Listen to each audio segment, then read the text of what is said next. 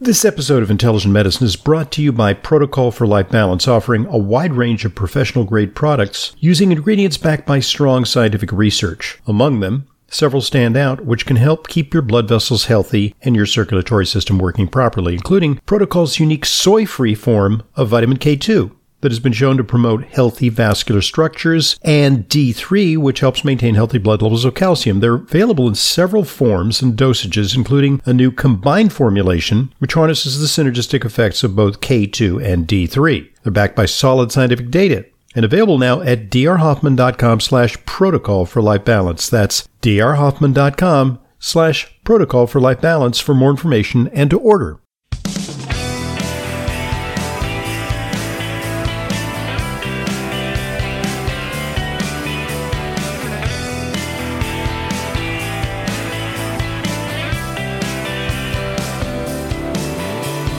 Welcome to today's Intelligent Medicine Podcast. I'm your host, Dr. Ronald Hoffman. It's my favorite time of the week. It's time for Q&A with Leyla, wherein I get to engage in a lively colloquy with my good colleague, Leyla Mutin, who is our nutritionist in residence, answering your questions. Your questions come to radioprogram@aol.com, and I'm delighted to say that we got a pretty full mailbag of questions, just enough to spike our conversation today. How you doing, Leyla? Okay, Dr. Hoffman, how are you doing? Very well, thank you. Yeah, enjoying the warmer weather as finally as the season is turning. I had a wonderful weekend of activity because it was really quite warm. And I was on my bike quite a lot, riding the hills of New Jersey. And it was just really great to shed all the winter clothing, all the layers.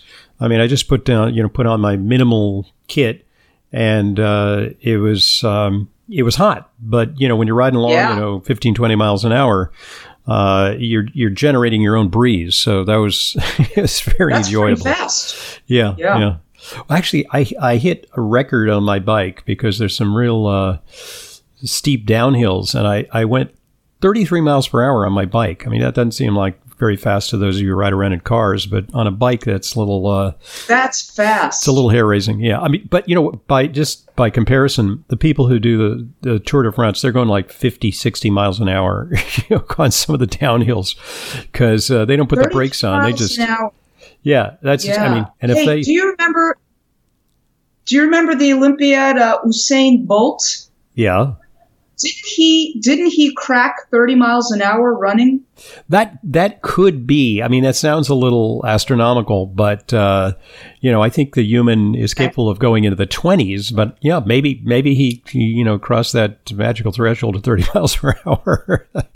Yeah. What an appropriate name for him, Bolt. Yeah, it's incredible. I think it's actually his real name. All right. So, apropos of which, the Olympics is quite compromised this year because. Strangely enough, Japan, which did pretty well in the beginning of the pandemic, because they actually sort of pulled up they're like a castle with a moat. They basically pulled up the drawbridges. As a result, they don't have a lot of immunity. They're not a lot of people who experienced it, so they're virgin territory for the virus. And their vaccine campaign, I don't understand. It's a very advanced industrialized country. I think it's like something like a single digit or low double digit of their populace has taken the vaccine. So they're talking about making it a non-spectator Olympics. They almost. A lot of people talking about canceling the Olympics. The Olympics are extraordinarily unpopular in Japan because they don't want an influx of people from other parts of the world to start, a second or third wave in their country. It's a very weird situation because, I mean, everybody's proceeding as if, we're going to have the Olympics, but the Olympics are going to be, at best, quite different this year. So on the topic of... COVID-19, which still remains the elephant in the room. I mean, things are a lot better. There's a kind of a positive, optimistic spirit in this country. And, there's a sense of, where we are in New York of reawakening. Lots of people, going to restaurants, and Broadway seems to be due to open, and people are buying tickets for concerts. Wow, what a concept! Going to a large interior space with other people. Whoa, what a notion. There's a report in Nature, which is the world's leading scientific journal. I mean, this is the real deal. You know, the Nature is, very, very high on the credibility list. The findings were published this week. And the headline here is, good news, mild COVID-19 induces lasting antibody protection. People who've had mild illness develop antibody-producing cells that can last a lifetime. And this, I think, speaks to what's called T-cell immunity, which is long-term memory. And this was actually a controversial notion because some people test negative for antibodies a few months after an infection. So the notion is they're vulnerable. That was the assumption. But the T cells, which are less accessible to testing, maintain memory, which they say can last a lifetime. I'm reading here, senior author of the study, Ali Elabedi, PhD and associate professor of pathology and immunology of medicine and of molecular biology, says, last fall there were reports that antibodies wane quickly after infection with the virus that causes COVID-19, and mainstream media interpreted that to mean that immunity was not long-lived. But that's a misinterpretation of the data, he says. It's normal for antibody levels to go down after an acute infection, but they don't go down to zero, they plateau. Here we found antibody-producing cells in people 11 months after first symptoms. These cells will live and produce antibodies for the rest of people's lives. That's strong evidence for long-lasting immunity. Now, I contrast this with the rather unnuanced approach we're taking to vaccination, because it's estimated that here in New York, where we were ground zero for the pandemic, that maybe 30-40% of the populace had COVID, maybe more in certain neighborhoods and certain subpopulations. So that was not enough to achieve herd immunity, so the vaccine took it to a higher level. But, it doesn't make a lot of sense to piggyback a vaccine on top of people who probably have lifelong immunity, and yet that's the stance that they're taking, is that regardless whether you think you've had it or whether you've had it, you should take the vaccine. So is that scientific at all? Totally. I mean, it's hashtag science. Follow the science. Well, they're not following the science here because the science. Well, look, science changes. It's dynamic. This is a new finding. It's a confirmation of what some people talked about. Marty McCary, for example, who, by the way, is a pretty prestigious guy. He's editor of MedPage, which is a mainstream it's a mainstream website for medical information. Also, he's published some articles in the Wall Street Journal suggesting that we may reach herd immunity even before everybody is vaccinated.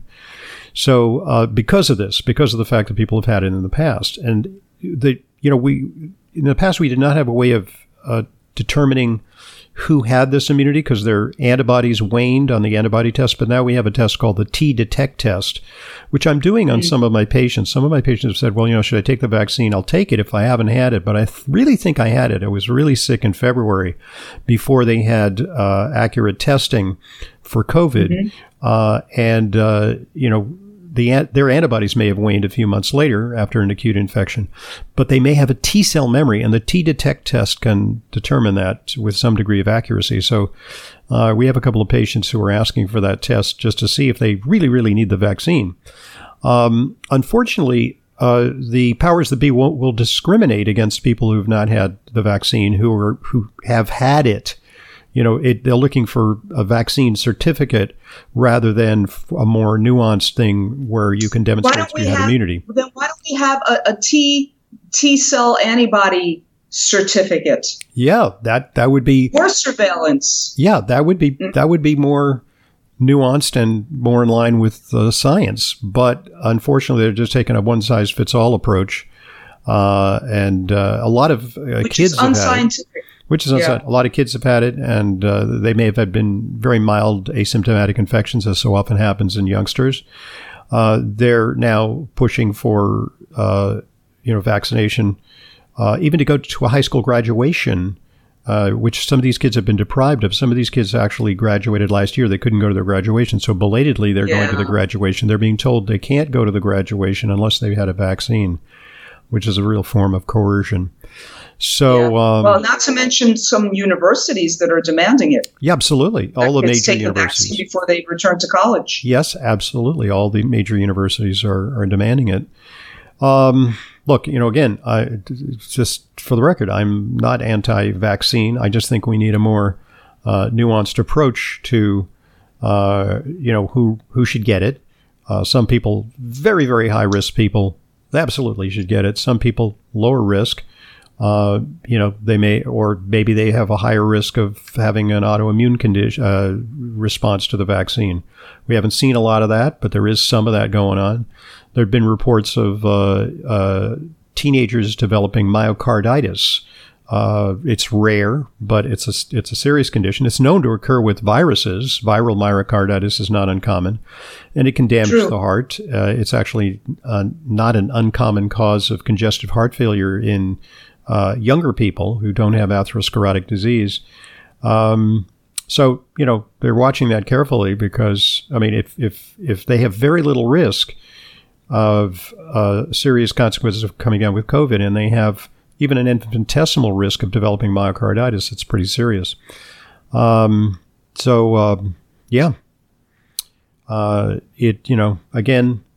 I think science is not taking a front seat in our public health efforts. No. And it's unfortunate too, in my opinion. Yep. It really, really is. Yeah. Yep. Yeah. Went jogging this morning, and true to form, outside. People are wearing masks, walking around outside, and it was a windy day. And I even saw a mom taking her little kid to school. The kid must have been like 3, and with the little mask on. And I just felt really sorry for the kid. It's like, yeah, I feel sorry for all these little babies in strollers that have masks on them. Oh my goodness. Their parents have 2 masks on them. Oh no. And it's terrible. Yeah. Little do they know psychological impact on a child that age. Right. Yeah, it's going to take a long time to unravel the thing. But I see when I talk about this, I get blowback because even when I think I'm faithful reporting the science, I was looking at my ratings on Apple Podcasts, and they're uniformly high. There's like 5, 5, 5, 5, 5, and then there's a couple of ones, and one of them I read was, I'm never going to listen to Dr. Hoffman again because he's against masks and vaccinations. And, that's so not the case. I wear masks in indoor settings where I might, I'm close, I'm like in a store or a market. I shed my mask when I'm outside. I think masks help a little bit, but they're not the panacea that was, forecasted. And I'm not anti-vaccination. I'm just more for a selective approach to vaccination. I know that I think when doctors talk about being selective about vaccination, it makes them sound like they're undermining the vaccine effort because it's like, get everybody vaccinated. It's like KISS principle. Because keep it simple, stupid. You should unquestioningly say vaccine for all. Yep. That's what they want to hear. It's the KISS message, keep it simple, stupid. It's like, don't ask about any underlying conditions. Don't ask about, don't ask about pre-existing. Anything, just go. Yeah. Do as you're told. And, regardless of age, regardless of health status, it's like, we're going to do it.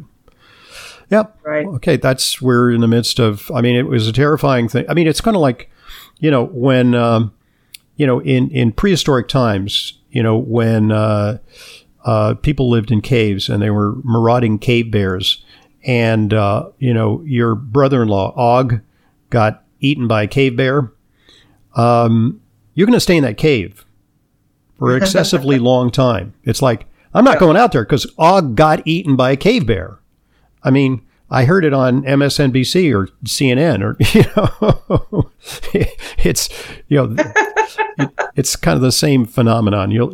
I'm going to stay in the cave. Going outside is not safe. Well, right. But the cave bears have they're extinct now. Well, whatever. Yeah. Good analogy. All right. No more cave bears. All right. Let's go for some of the questions. All right. We've got one from James. Dear Dr. Hoffman, I've been a listener for many years and follow many of your recommendations. I was most impressed by the March 30th podcast where you talked about aged garlic extract with Jim Lavelle. Yeah. I recently had a heart scan and my calcium score was an alarming 603. Moderately high. Yeah. That's high. Moderately high. So my doctor put me on a low-dose-statin. Mm-hmm. All right. I wouldn't fight that. I wouldn't fight that. Yeah. Yeah. He's 71 years old. He's been an athlete all of his life. He's a runner. Yeah. All that kind of thing. Yeah. So was Jim Fix, and then he dropped dead of a heart attack. Yeah. That's so exercise. I mean, is real good, but it's not, the whole ball of wax. That's true. I consulted a healthcare professional who suggested to me that the key ingredient necessary for cardiovascular support I'm looking for is allicin. Mm-hmm. But I wrote to the Kyolic folks, and they responded that allicin is not present. Right. Yeah, but I got to say, allicin is not. Yeah, allicin is not known for cardiovascular benefits. I think it's exactly. Allicin is for SIBO. Yeah, allicin we use as a natural antibiotic. Exactly. Right. Yeah. So I don't think it necessarily has cardiovascular benefits. I mean, I could research that further. The components in aged garlic extract do have cardiovascular preventive benefits.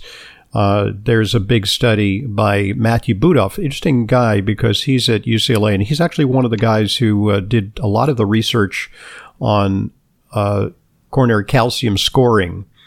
Actually, interestingly, the guy who invented the scoring, when you get a 600 or 1200, is Arthur Agatsson, who is also responsible for the South Beach diet. So he's kind of a, Renaissance man guy. I mean, he wrote a popular diet, which I, don't entirely agree with. It's a very low-fat diet, but and very high protein.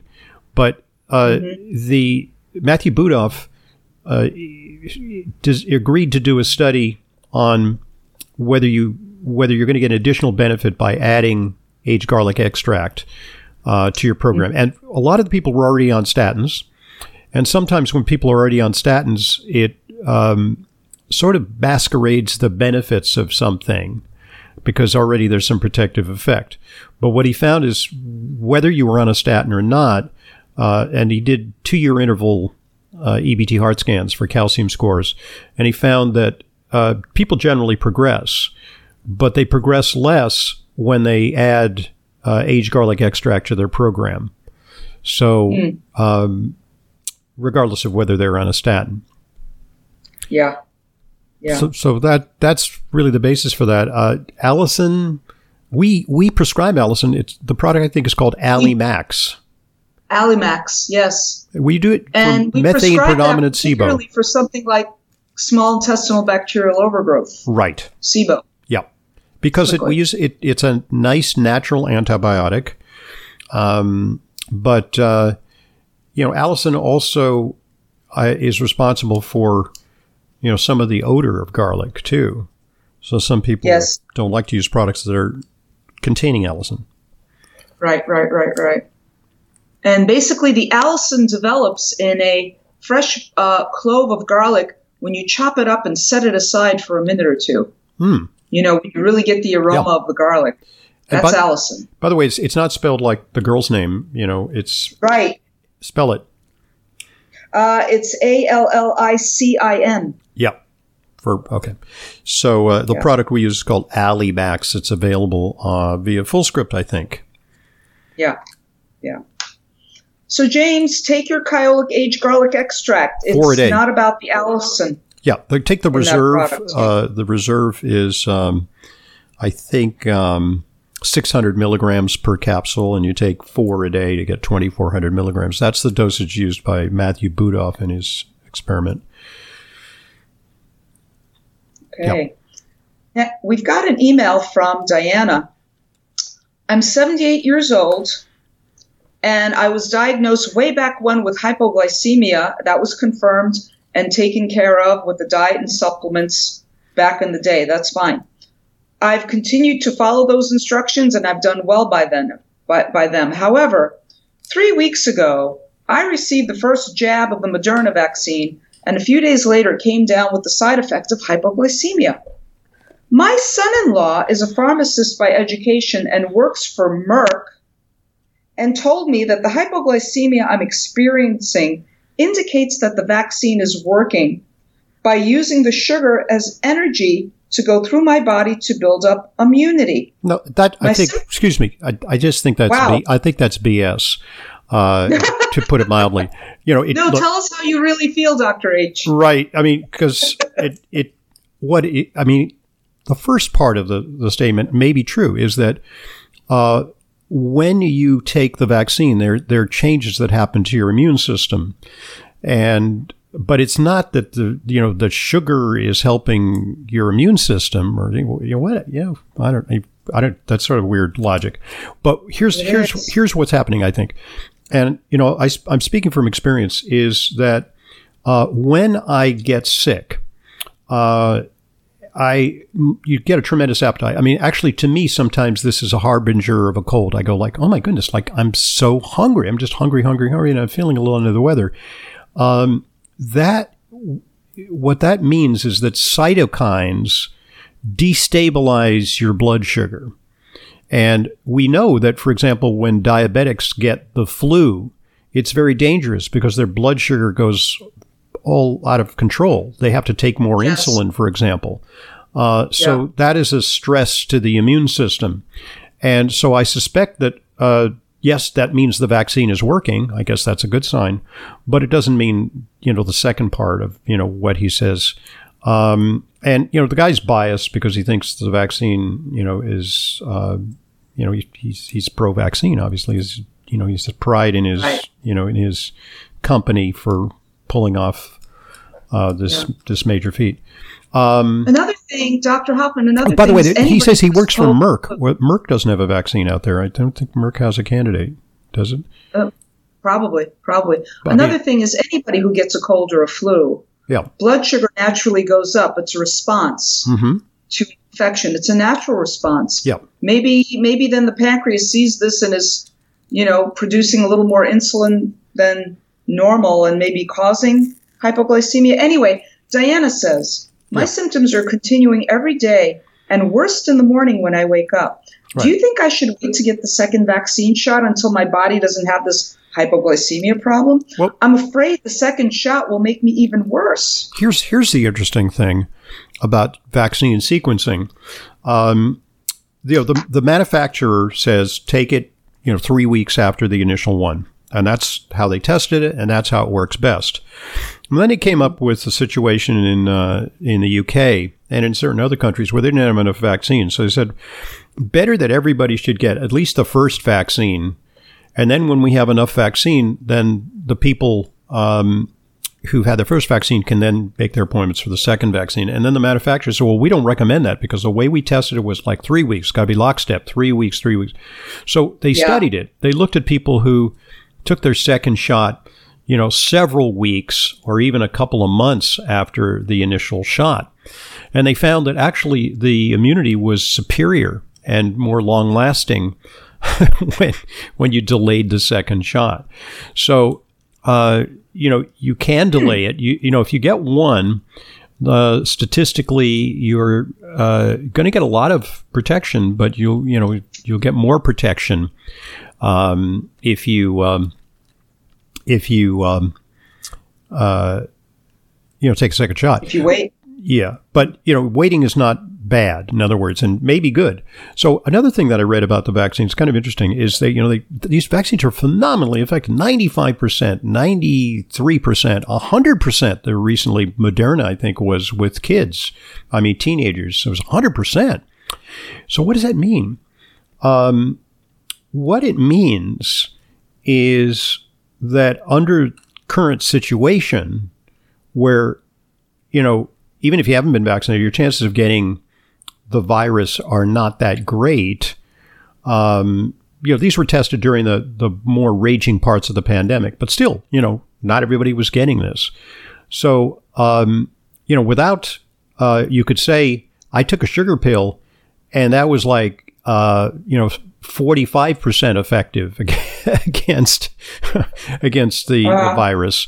So, there's a certain amount of what they didn't do in these studies. They didn't put people in a room, with infected people.